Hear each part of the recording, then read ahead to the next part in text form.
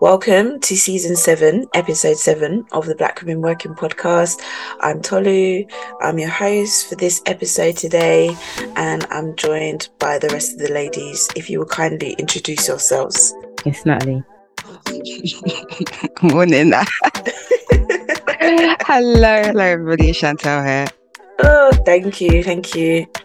Everyone should know the drill by now, but just in case you're a new listener, you can follow us at BWW Podcast UK on Instagram and Twitter, Black Women Working on LinkedIn, and you can join in the conversation using hashtag BWW Podcast UK. And you can also check out our website, www.blackwomenworking.com. Now, today's episode is based on a topic I think a lot of the listeners of a mid-senior level, at least I would say, have probably encountered at least once in their professional career. And I think it's probably manifested in a few ways, which we're going to talk about today. Now, as Black women, we are intrinsically acquainted with the concept of working twice as hard, which is usually based on attempting to outwork negative stereotypes of us as Black people, but also to raise our profile above what many a times are the favoured demographics in professional settings. And so what this can lead to is us having an outstanding performance record, yet little to reflect this in terms of position and pay. Cue us knowing our worth and looking for a new role. So how does this relate to today's topic? Well, today's topic is about being considered too much in inverted commas, whether this is in terms of our skills and experiences for a role, triggering a reluctance to employ us or appropriately compensate us, or whether simply by existing as we are, which can lead others, insecure others, to feel threatened in the workplace due to our efficiency and or focus and assertion. But let us first go into the employment applications kind of strand of this. So putting it out to you guys, do you have any personal examples of a job application process? And I would say for a role that was reasonably within your skill range, where you got the distinct impression or you were explicitly told that essentially you were too much. How did it make you feel, first of all? And then how did you handle it or those processes? Who's going first? I've never had that, but I work in a profession where effectively everyone is seen to be on a certain standard by the years that you work. So I wouldn't go to another organization and apply for a role that wasn't at my level, because the level that I work at reflects how much I get paid, but also how much people charge for my work. So I've never had a situation where I've applied for a job and been told that I'm too much, because that's just how the profession in and of itself works. Every year, it's like a kind of standard 5 years PQE, 6 years PQE, 7 years PQE. So it wouldn't make sense for you to apply for a job that's 2 to 4 years PQE. Maybe unless it was an in-house role, but even then, it just wouldn't make sense because you'd be taking a massive pay cut, unless you wanted to do something like you had kids or you wanted to go part-time or you wanted to kind of take a step back because you wanted to look after your family or you wanted to pursue a side hustle or passion. So I've been lucky enough never to have that. But I don't think it's clear as to what you mean by too much, because is it just qualifications? Is it personality? What does too much mean? Because if it's qualifications, then maybe not. But yeah, in this angle that we're discussing at the moment, it's in terms of qualifications. Personality, I wouldn't really dip into it in application process, because I mean, what's that got to do with anything, to be honest with you? And sometimes certain people gel, sometimes certain people don't. But exclusively in this bit that we're discussing now, it's just in terms of your experiences, etc. Shan?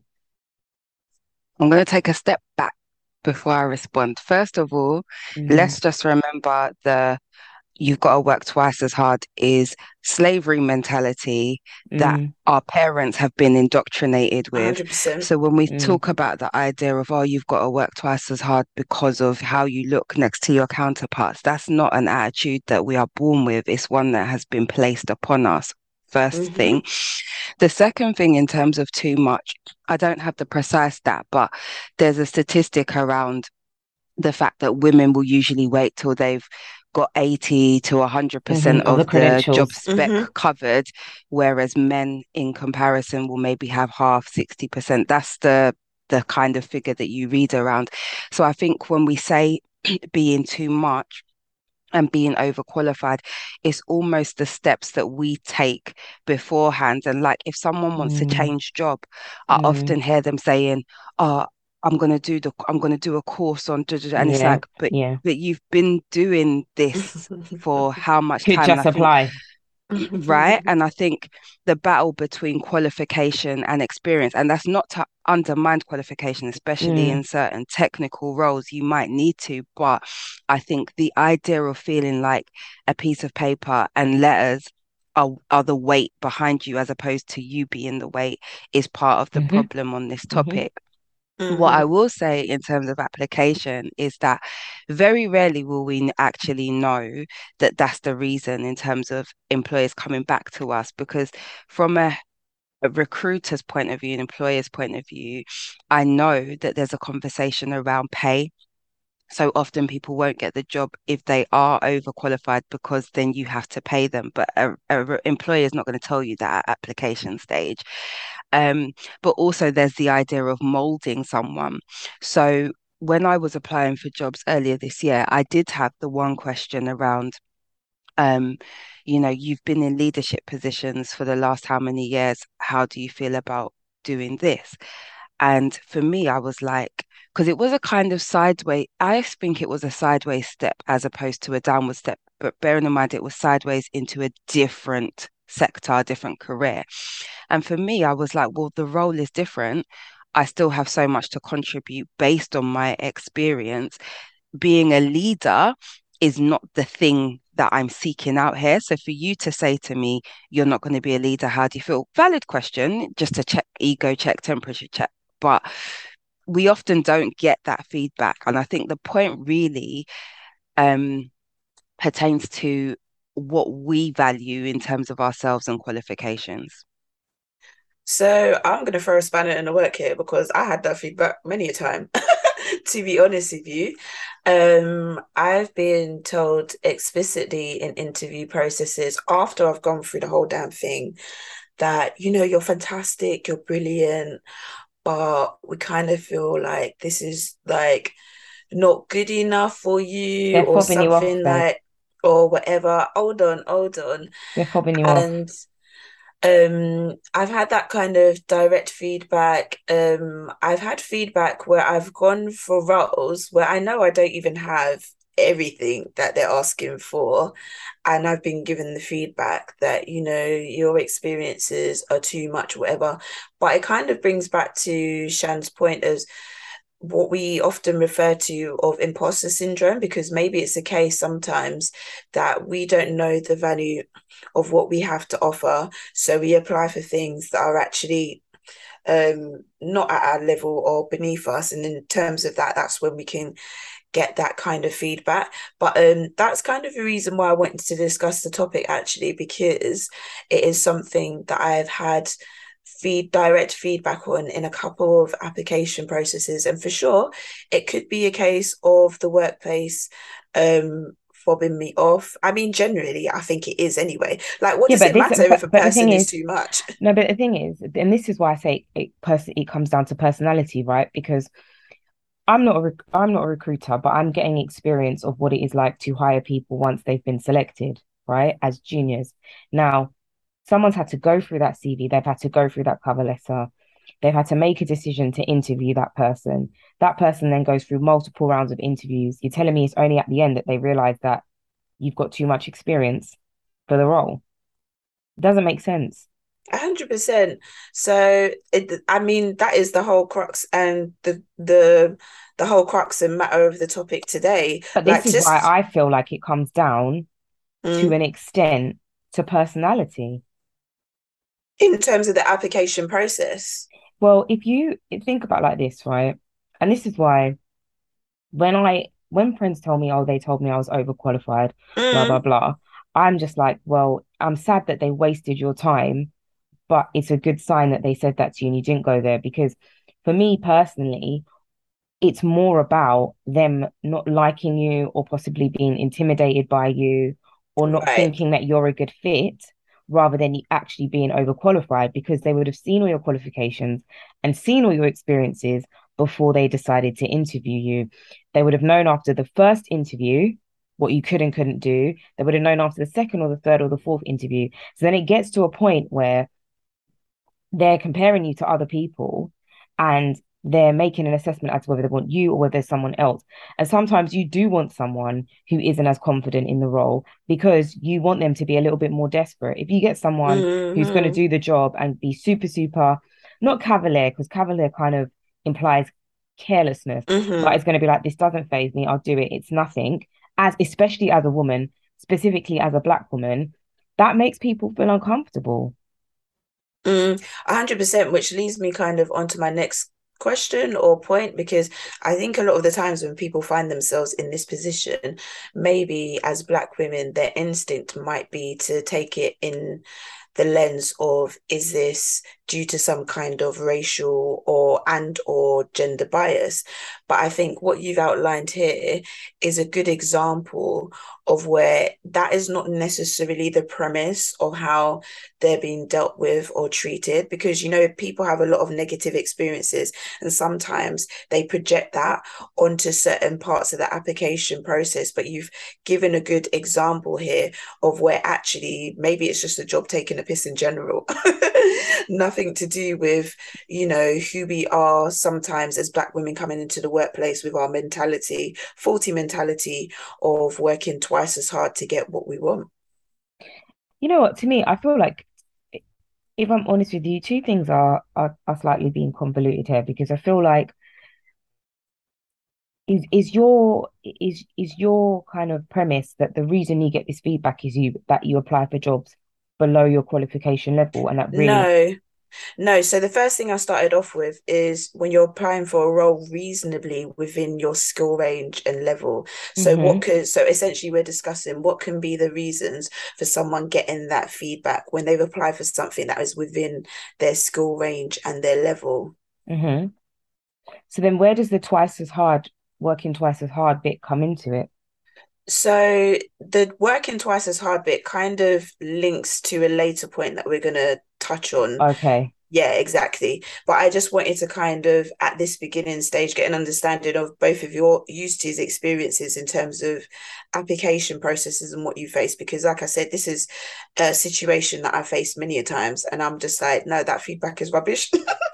But yeah, Because, do you know what it is? Do you know what it is? I feel like there's so much in the recruitment process that is that is so subjective mhm, that I never really believe any feedback that we get, specifically as Black women as well, is going to be 110% genuine. I don't. And I feel like in a way, it's easier to say, oh, you're great, everything about you's great, but you're just not right for this role or you're overqualified as a way to kind of be like, we want to go with someone else, but we don't know how to be honest about what we did and didn't like. So we're going to tell you that you're overqualified. Because to me, I have moved I've moved to practice from being a real estate lawyer to a corporate real estate lawyer.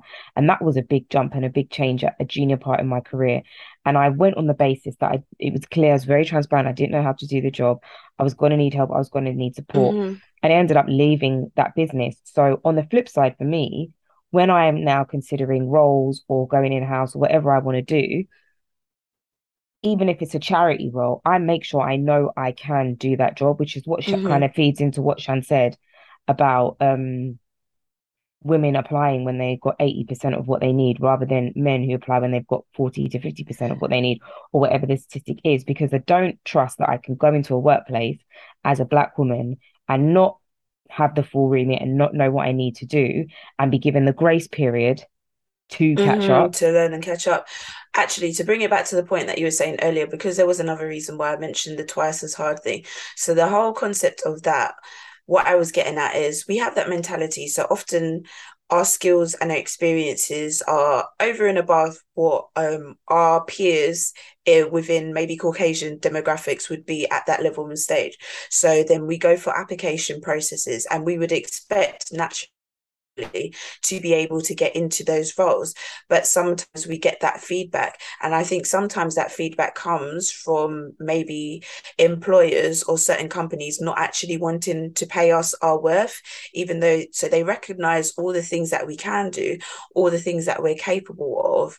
But because of maybe implicit racial or gender bias, don't want to afford us that opportunity, which we know as a fact is true in terms of, we've got statistics, and I don't have them on hand at the moment, in terms of the ethnicity pay gap. And when you're looking at your skills and experience as a Black woman or ethnic minority compared to your peers of a Caucasian background, and often there is no, let me not say often. I don't have the stats and figures, but often there is a disparity basically in terms of what is required as the basic minimum compared to what is required of them as the basic minimum. But you still receive feedback such as, you're too much. Chantel. And here lies a problem also with recruiters and or organizations and how they value the work that we do. And I can only speak to this from my experience of late, but like some of the jobs I applied for had asked for teachers. Like let's say, for example, I applied for an education consultant role, consultant. So by nature of consultant, it means that the person needs to know what they are doing, which means they would have had experience in that field, blah, blah, blah. You're asking for a consultant, but you want to pay them 20 what? Teaching salary starts at 20 what? Yeah, Yeah. it's mad. So me being 12 years in and you are advertising a consultant role, like it doesn't match up. And it's the same with diversity and inclusion roles.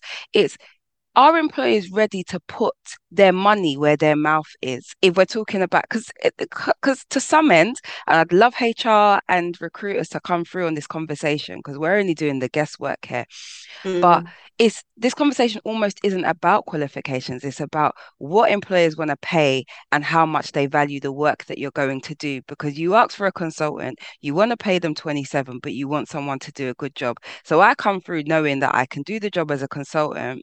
You can't tell me I'm overqualified because this is what the role requires. What it comes down to in that example is you didn't want to pay me, which indicates not just that you don't value me, because I can depersonalize that shit. You don't value the work that you are asking to be done in your organization. That's a problem. Like I genuinely do feel like there are racial undertones with that type of feedback. Absolutely. But like Shan says, and like we've said, like HR, the land of Babylon, we're never really going to know what their process is and and how they make decisions about who they hire, up and until we work in those roles.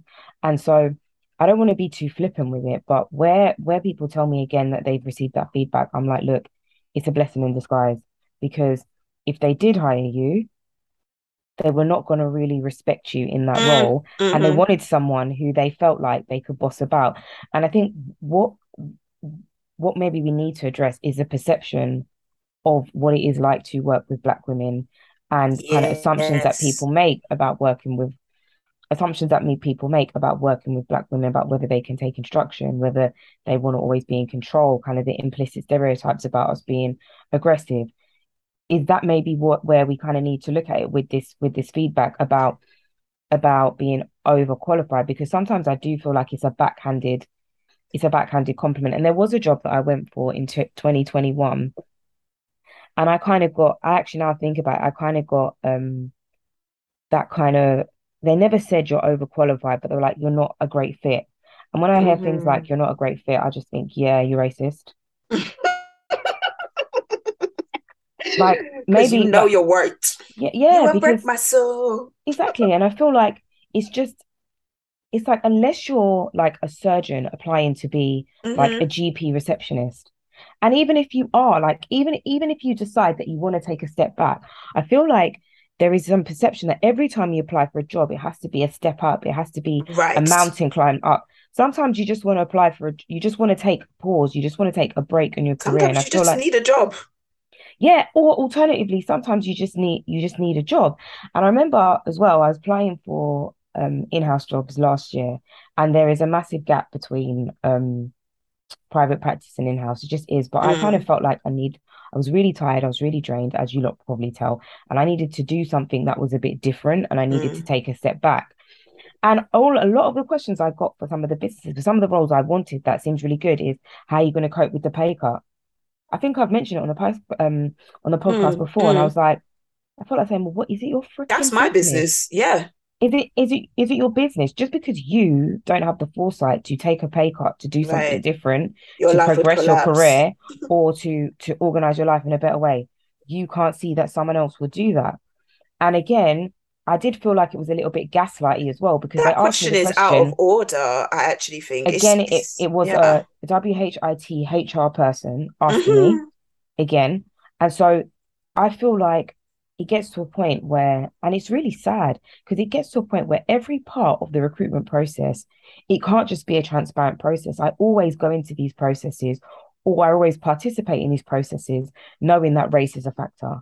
Whether I am an interviewer or an Yeah. interviewee, or whether I'm like, looking at applications, I always, always, always see race as a factor. And I don't think we're in a post-racial No. recruitment process. And I don't think we ever will be. So when someone told you that you've got too many qualifications, I'm just like, they're maybe they don't want to work with you because you've come across as really confident. You've come across as, and you are confident, Toles, and you are very like, this is this, it's A to B, it's A to B to C. This is the process. This is how I run things. And you're very confident.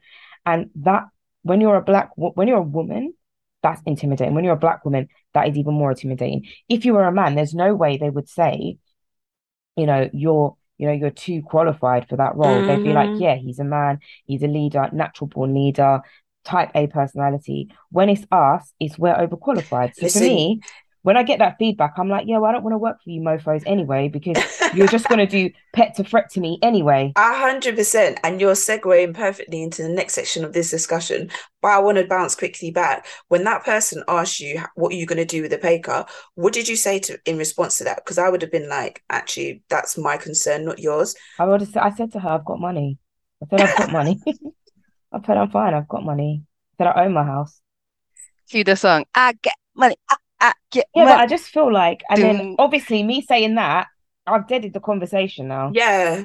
It's But I've I feel but like I've that's had to. unethical. Like, how can you? That's got nothing to do with like it's not your business to know that. The person who's applying for the job is working out their own thing. Don't ever ask me that question because the way I'll respond to it is just like I'll be a bit rude still. But But I feel like it's a conversation mm, that they feel they can ask black yeah, people, yeah, yeah. because it's this Yes. whole thing of being grateful to be here, and you Right. finally made money and you finally done well. And also I do feel like there was a little bit of a microaggression as well, Mm-hmm. in terms of, you know, am I taking a step back because I Inserting don't have anxiety. children, Yeah. but I want children, so I'm ready to take a pay cut because I'm planning to get pregnant. And when Mm, I spoke to like some of my other people in the real estate industry about this job particularly, because mm, it really burnt me, they were like, obviously they haven't met you physically yet, and they're going to do a Zoom interview, because that's just they've only they had an interview, actually only done a Zoom yeah. interview, but they can't see my tummy, they can't see my stomach. And she's like, if you get a second interview, make sure you stand up to show that your stomach's flat, Wow. because I'm not married and I don't That's have children. ridiculous. It's But that in itself crazy. is problematic for women too. I'm really So sorry. I problematic. can't. I But this is cannot. what someone said to me, because she said this is what it's and she's looking in her 20-year Experienced. career. Yeah. She's a big woman to me. But she was like, that's what they're worried about. They're worried I that you're would willing to never have take a pay considered cut that. because you don't Mm. have kids. Because they do ask you, like, marital status, stuff like that. And they need to take that That's stuff off of the illegal. application form. It's not illegal to ask your marital What status. marital status? It's not illegal to ask. Mrs. Yeah, it's not illegal to ask your marital status As on an in Miss, application. Mrs., Miss, whatever, Yeah. or as in like what your relationship status is, But what's the marital difference? or relation? If what Because it's not illegal for them to ask about your relationship status. They can't ask any questions. If Yeah, they're but asking, are you a Miss if I filled an Mrs.? application out and I've said Yeah, Ms. Natalie Carter, why yeah. would I say Ms. if I'm a Mrs.? If No, I'm but you somebody's can. wife, There's people that are married that do that. 100%. I know yeah, some but Mrs. yeah, A but lot of them make it that make haven't sense. done Miss. They can make assumptions from that, Babe, in the but application form, that's they not can always ask you for your indicative. marital. If you're filling out an application form on Yeah, LinkedIn, they can ask you for your marital status. It's not yeah. illegal. They can ask that in the context of are you Miss, Mrs., Miss, whatever. But then anyone can fill out anything. There's Misses that will fill out Miss because Exactly. So that's if the way I they filled it go. out, if I've said Ms., they're Yeah, making an assumption that I'm single, right? yeah, yeah, Okay. yeah, So again, if I'm then fitting into my point, so whether I'm Mrs. and I've said Ms. or I'm Ms. and I'm a Ms., they believe I'm single because that's the information I've given them, right? yeah. Exactly. Then I'm No, saying I I'm want to just take, making it clear to the listeners that if you're in an interview process, they cannot ask those questions. That's what I'm saying. I don't think that's correct. I don't know, Shan. In this country, you can't. I think in the it goes under the diversity and inclusion part, right? At the end in terms of relationship Yeah, status. But exactly. but that's application. I've never heard of in the interview No, people no, no. They didn't asking. ask me in the interview Yeah, if Yeah, I'm no, but no. single. I'm on just the saying, separate application point. They form. can't ask you in the interview process about things like that. They can't ask you about your kids. They can't Yeah, but they ask don't you need to anything. because you may have given like kids, maybe not. But ultimately, when you said you're a Ms., you've sent a signal to them that you're sick. Anyway, I think this is a bit of a reductive conversation. Yeah, like The point remains though that those are things that they can be concerned about when, as a woman, you're trying to go into a new career or you're taking a pay cut, or you're doing something different. They can be concerned that they're because in their head they couldn't fathom doing that. That there's a reason for you doing that, and they may be making an assumption about your family planning, and they do make assumptions about your family planning because they can't come out and ask you, which is why yes, my friend said to me, make sure you stand up in the interview so they see that you're not pregnant. yes, I'm yes, not yes, doing yes. that. I'm not doing that though, No, because but this let's is the not get kind of sidetracked stuff. by that. You're getting Let's stop. sidetracked. No, no, Yeah. no, no. But it is about playing into narratives that people want you to play into, and therefore reinforcing the structures that be. So when I you're didn't do it, feeling a by the bit, way.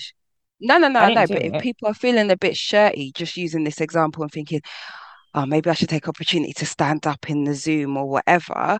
What we're doing subconsciously, consciously is saying, I understand where you're coming from and I'm going to appease that train of thought that they come with. I'm not doing it. I'm Mm. not saying people should do it. Excuse me, can I just clarify? I No, didn't because say it doesn't, anyone it just, should and do not it. just I not said just that's what that someone example, told but No, she me. knows. Why? We know yeah, Yeah. that you're but not saying that not people just should that do that. example, but other examples. It just speaks to the point of basically sitting in a level of desperation on the basis of what other people want, regardless of what we're saying, whether it's about standing up or sitting down or asking for a pay rise or whatever it is. That is Again, just a very tangible example of us reinforcing the expectations that we know are not okay. That's right, my point. we've gone down this tangent now. I want to bring it back to where I wanted us to end up because as touched before, there's been too much in inverted commas in the application, which we've gone into detail as to why that might be the feedback or perceptions that you're given. But there's also been too much in inverted commas within the job. And this can be really tricky to navigate, as we've all touched upon, because the motive behind that characterization can be very complex to pinpoint. And sometimes, without being explicitly able to do so, challenging it in any kind of way can lead to the perception, whether willingly or unwillingly, of the person that's challenging it being dramatic or victimizing themselves in a sense. So, again, what are you guys' experiences of this in the workplace, if any? How did it make you feel and how did you deal with it? And here we're talking about people kind of giving a vibe or saying to you explicitly, like, kind of, can you just like relax a little bit? Or maybe they're feeling threatened by the quality and the caliber of the work that you're doing, those kind of things. Who gonna go first? I've not experienced this um at all. That's a good thing. And I think and maybe that's to do with like my level of confidence both in terms of work and of myself. And I think I've said this a few times this season about like just being authentically yourself. And in that respect, even though obviously much of my employment has been within a specific setting, i.e., school, um, I think there's also to recognize the value that you bring to an organization. And we touched on this early, like season 1 or 2, about like what does diversity really mean, and the fact that actually being too much, being vivacious, being colorful, whatever it is sometimes, I'm not saying that's all what Black women bring, but that's what organizations need. And so in terms of my personality or just being too much, I think I've been fortunate enough that it's been welcomed, but it's also been welcomed in the sense that um it's never annoying because I deliver in terms of work.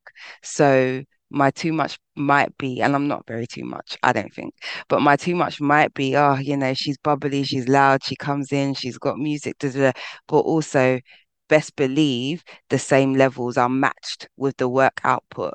So Mm. you can't chat because you can't chat, basic. Who can chat to me? So what I would say to you, Shandon, because you've not really had a personal experience of that, is, well, what's your best advice for someone who's listening, who's in that situation? How do they decide what is worth challenging, what needs to not be a mountain to die on, or alternatively, how to play the long game to snuff out the sources of this micro, or in some cases, it can be a macro aggression for good, because there categorically are people who go through this situation. I think when we did our podcast or episode back on the Twice as Hard book by Apoyemi Sofoluke and Raphael, was it? I think there were certain case studies given within that book of women who had been in that situation. So what would your kind of advice be? Because it is a very techie situation to be in. I think the thing is, like with any relationship, friendship, romantic, even parenting, you could say, is like if you find yourself altering your being to the extent that it starts to make you unhappy or it feels uncomfortable or it feels unnatural, you really need to question where you sit with yourself first and then where you sit with those in relation to you. Because there are times, and through our career, through life, you grow and you do change. And there's changes that you like. You're around certain people and you're like, okay, this is a version of me that I'd like to nurture or invest in. But if it's to the detriment, that whole imagery of like coming from home and taking mask off and all that. If you feel Mm. like you're a completely different person, like it is actually sucking the life out of you to be Mm. one person 9 to 5, and then you've got no energy to be the person that you actually are beyond that, you really need to question what is of value to yourself, and then are you Mm. in the right spaces with the right faces? Honestly, easy, probably easier 100%. said than done for some.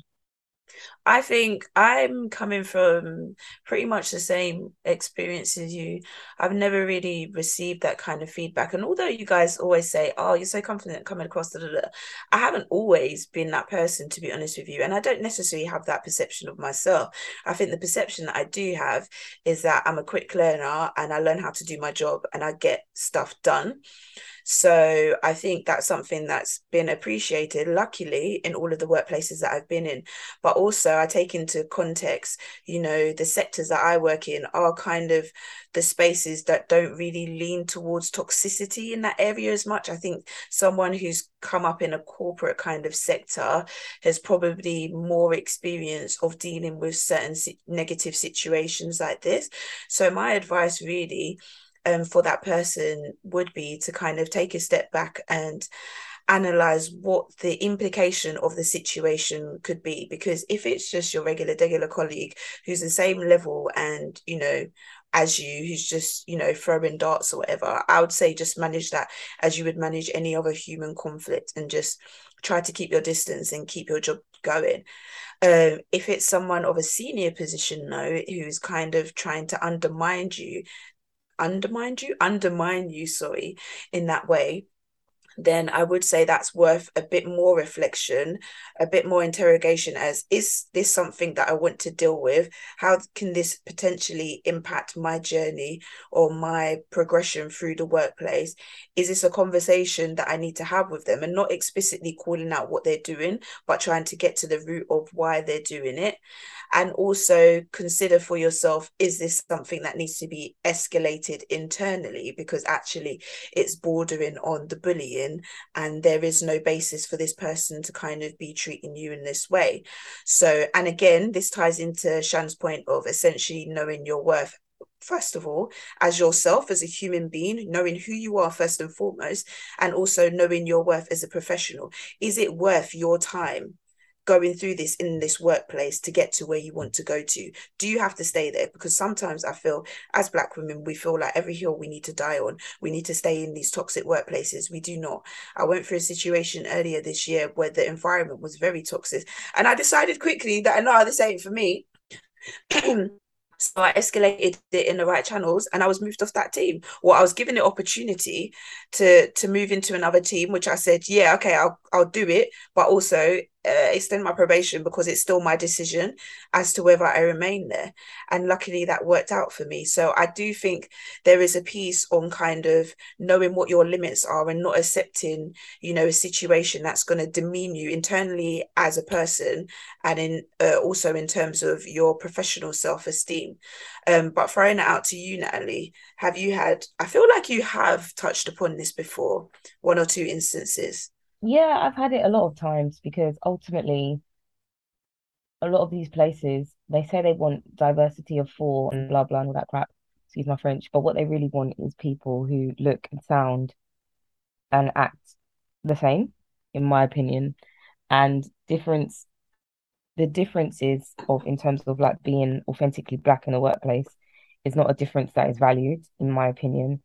And I think they're still trying to get their head around um having multiple Black lawyers in one organization. And I think it really is a top-down thing. So the firm that I work at now is very diverse in the US, very diverse at board level, and so it just follows naturally that the London office is very diverse and people don't have issues. Um, just coming back to your advice, personally, I always say to people, you need to be very clear on what you want to achieve and what is necessary for your career progression. And you need to make an assessment as to where you are in your career. Because I feel like people say, oh, if I've got a problem, I'm just going to complain to HR. 9 times out of 10, workplaces are not safe spaces that enable you to make complaints where your complaint is gonna be valued. You're probably going to be gaslit. You're probably going to be put on a probation plan. You're probably going to be exited out of the business. So I hate to kind of be negative about it, but sometimes in corporate environments, complaining to HR is possibly the absolute worst thing that you could possibly do. One thing I do say, and I do always recommend to people, is to build relationships inside your team and outside of your team with people who have power, who you can trust.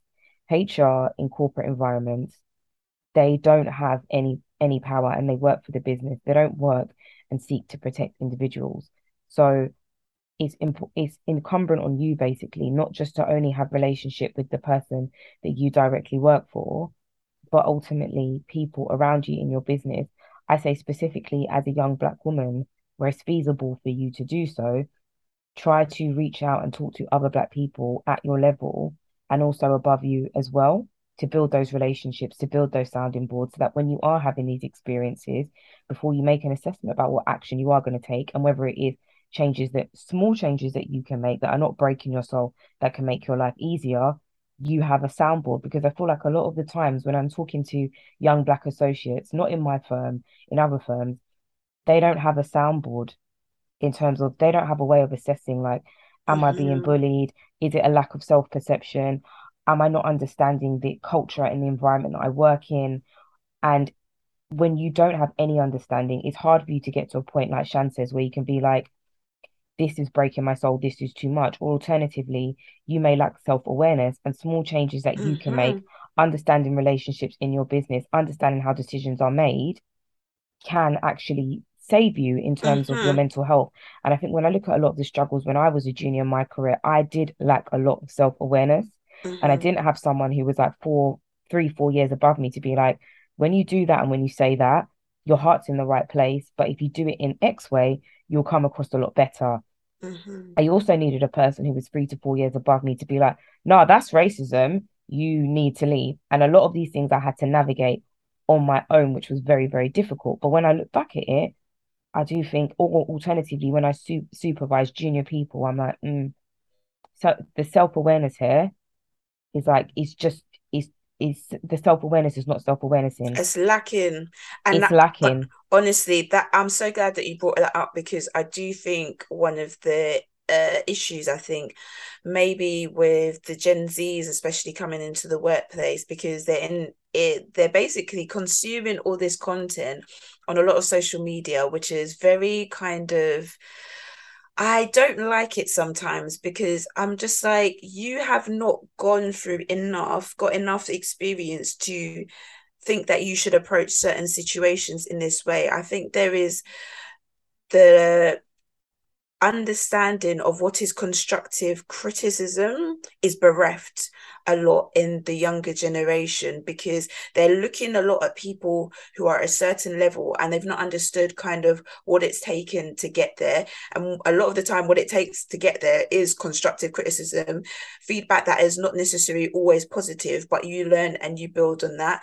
Do you know And what? Like, I want to flip that on its head because I feel like a lot of businesses are now trying to work out how they make their workplaces attractive to Gen Z, because businesses and corporations need new blood to survive. Like out with mhm, the old, in with the new. It's ageism, right?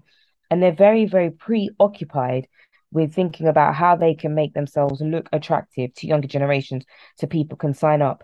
But one thing I actually respect about, I don't even know if Gen Z is the right I category, but think one so. thing I respect about younger people in the workplace is that they are beginning in a way to try to set healthy boundaries and understand that work is not life. And I feel like 100%. I feel like But it's a no, and fine line. yeah, it's a fine line, but I feel like they're actually attempting. When I look at when I started my career, it was like I was falling on the sword consistently. It was like I'm gonna give my life, I'm gonna give my all. And now I look back at it as a 34-year-old, obviously a successful senior associate, but sometimes I feel like, did I sacrifice too much for this job?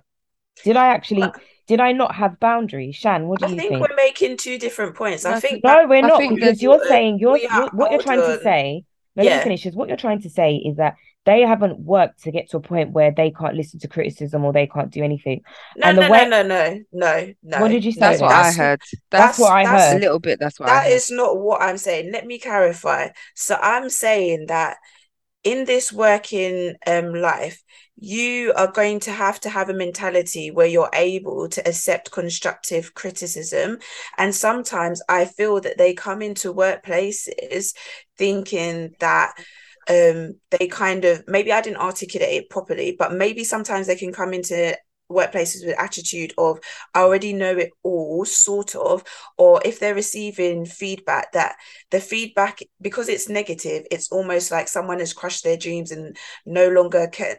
No, let me roll that back. What I am saying basically is there needs to be an attitude of teachability. And sometimes I think that they can enter workplaces not having that attitude, because they're like, well, no, actually, this is the way it's done, because they feel they may know better, because they're watching people of a certain level operating in a certain way and thinking that's the way that they should be operating at the level Okay. and stage that they're at. I So cannot operate so there's in the two same way. things. Okay, go There's go there's for it. two things. I hear what you're saying. I hear what you're saying in that you do have to accept that you are employed by somebody and there's structures that exist and there's people that are before you that know better than you. So take feedback. And then I get Natalie's point in terms of, perhaps sometimes as employees, we can be too submissive in that. And maybe this generation are better at sort of, creating boundaries and also pace in the workplace. Like, I'm not going to do it that way if I know that it's not supposed to be that way. But there's also the element of good leadership and teachability in constructive feedback. And this is where coaching becomes so important, especially from my perspective in terms of school when we are giving lesson feedback and whatever. I can't step into someone's classroom and tell them this is the way you should have done it because this is the way that I would do it. Because I'm a different personality from you, I'm a different skill base from you, I'm a different subject from you, and possibly the kids that we're teaching are different. The teachability in feedback is about asking questions from both parts. Me understanding as a leader, why is it that you've chosen to go down that route? What's the benefit? Blah, blah, blah, blah, blah. Give it, I think feedback, the feedback loop, that's a whole nother topic, whole nother conversation in terms of how you give and receive feedback. Just to touch on that point of, I don't even know how we got down here, but teachability comes with, are you giving constructive feedback? And how are you constructing that constructive feedback? I ain't got no disagreements here. Because for me, part of me, like, part of me feels like that what we want and what I have experienced being a junior is where someone has suffered and done blood sacrifice, they want the juniors to do baptism by fire and blood sacrifice, and they can't take a step back and look at and be like, the way I was trained, I really struggled. It wasn't good. It was foul. So how about when I am teaching and training someone else who wants to do a good job, I bear in mind the fact that some of the things that I experienced weren't nice and try not to get into that habit, because I feel like where Gen Z are getting a lot of and it's not just Gen Z as well, because I see on Instagram a lot of this soft life, logging off on time, not overworking, doing what is necessary for your job. I look at that stuff and I feel like I wish I had those messages earlier in terms of one, not wrapping up your self-worth in validation from others in a place of employment where when they're ready to dash you, they're going to dash you anyway. And also, more importantly, where you can move and work to different places. And this is where, when it comes to advice about about how do I cope when I'm too much and I'm afraid to be authentic, my first reaction to, and I had one of those emails the other day, I need to respond to it. My first reaction is always, what do you want to achieve? Where do you see yourself? Like, what type of work are you doing? Are you happy where you are? And what does it actually mean to be authentic? When you start asking those questions to yourself, then you can make assessments about the toxicity or the healthiness, alternatively, of your workplace. And that's where you get your self-awareness. It's like a constant, all workplaces, I feel, in terms of personality and authenticity, should be a constant assessment of, am I doing the best here? Is this the best place for me? Do I feel like I can be myself? How much is this encroaching on my life? And if it is too much if it is too much, what steps can I take immediately to rein it back? I don't always feel like it has to be a HR conversation, because as a person with a lived experience in corporate organizations, I always tell people HR agents of Satan. So I don't feel like I can go and talk to them. No one said it had to be. It's definitely not. Like I said, you have to choose your mountains to die on. Like, it's potentially a HR conversation when it moves into the context of like bullying and singling out. But also, that's the point that I really, to kind of wrap this topic up, is for people to understand what is their boundary and what is their limit. It's not everything that you need to escalate in that fashion and form, which ties back to what Shan said, having, coaches or mentors that can be, appropriate sounding board. And as you've said as well, Natalie, that they can help you contextualize any feedback or commentary that you're receiving, so you understand, okay, is this person being very toxic towards me, or is this a case of they've given a feedback that I am taking a certain way because I'm projecting certain life experiences on. But this has been an interesting topic, because I feel there's so many different threads and angles to it, but obviously we only have time, or had time, to kind of really discuss those two specific angles. I think, yeah, I do kind of want to touch upon this a little bit, because I did say have times changed. And I think actually what we just discussed just now shows that has. I think, as you said, there is becoming a higher level of self-awareness from the younger generations. And I would say millennials too, like we ain't taking crap in the workplace just like that anymore. And so there can be moving forward many different ways to fight this characterization, or alternatively lean into it and own it. I'm seeing a lot of kind of content out there these days that, you know, are owning the labels that people are being given in the workplace, which previously might have been negative, but people say, well, this is me, either you take it or you leave it, because I know what I contribute and I know what I'm delivering here.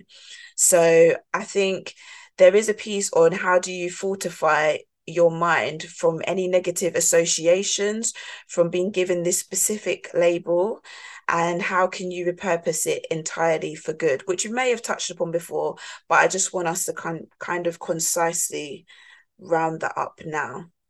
Who gonna go first? So the question is how do you?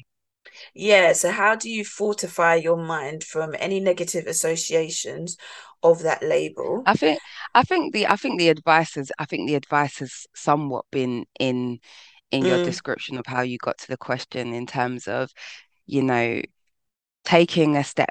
It's not every day react, respond, don't react. mm-hmm, And so take on board the situation that you're being placed in, whether it's an interview and the feedback, or you get into the job and the experience and the feedback, and just take a minute to reflect. And sometimes that reflection needs to be aided by a sounding point. I'm just reverberating what you said. And other times it is about you looking into yourself and doing a little bit of self-reflection. How I think it's always, my thing is always about empathy. It's always about stepping into the shoes of others. It doesn't mean that I have to empathize with you. It doesn't mean I have to act in empathy, but in my reflective moment on my own, one way is just to flip it on its head. In that, if if my feet were in those shoes, what would be happening here? To take a look outside of it, but also empathy also requires, for me, a removement of judgment. And I know that this is maybe a bit of a rose-tinted version of life, but to see it as that people don't shoot me. People are coming at you with good. Like, let's assume good first and then direct the conversation from, like, why would this person say something in a positive way, or to make things better, or to make me better, as opposed to perceiving it as attack. mm, that's a good point. And that's I just think there's no such thing as you being too much for anything, and you're not too much for anything. It's nonsense. Um, any feedback or any recruitment process that you go in that continuously tells you that you are too qualified, one, see it as a blessing in disguise because you didn't want to work there anyway. But ultimately, again, realign your goals and understand and be very clear about why you're doing what you're doing. That when people do ask you questions, like Shan said, about going into leadership role, things like that, you've got very clear reasoning as to why you're making the change. But ultimately, you cannot be too much for a workplace or too much for anything. You can only ever be who you are. And if you're working in environments that make you feel like who you are, is is not, is not a good fit, or make you want to pretend to be someone else, then ultimately that workplace is not for you, and you need to plan your exit, whether your exit is in 2 days' time or 2 years' time. It is what it is, but your exit needs to be in the forefront of your mind and made at a strategic time. Basically, there's no such thing as being too much. If I had a boyfriend that told me I'm just too much for him, I would get a new man. So the same applies for a job. in terms of my perspective, I'm going to contextualize that a little bit, because I do think there are instances where a person can be too much, and this leans back into the self-awareness piece, and this leans back into having a sounding board and people that you can speak to so you can kind of understand that. There are certain people who can be too much in the workplace, whether it's the way they address people, whether it's the way they deal with certain situations, whether it's the level of their professionality. I do think it's important, although the general rule is okay, people are probably exaggerating when they're applying that label to you. I do think also, if you get that label, do have a moment of self-reflection, do speak to people with regards to, I don't know, whether it's your conduct, whether it's the work that you're doing, so you can understand if it's actually fact or fiction, because there are sometimes people in the workplace, especially who I've encountered as well, who can definitely do the most. But again, you're going to need to work that out for yourself and navigate accordingly. This has been a very interesting topic, but unfortunately we come into the close of this. So as always, thank you so much for listening. Tell a friend to tell a friend to tell a friend to get the word out. You can keep the conversation going on social media using our hashtag BWW Podcast UK, or at us on Twitter and Instagram, which is at BWW Podcast UK. Email us or DM us if you want to ask us a question. Alternatively, we love having your positive feedback or even constructive criticism, because we do definitely get that as well. And you can also check out our website, which is Black Women Working UK. No, it's not. It's www.blackwomenworking.com. And that's it from us today. Everybody, let's say goodbye now. Bye. Thanks, Charles. Layers. Bye.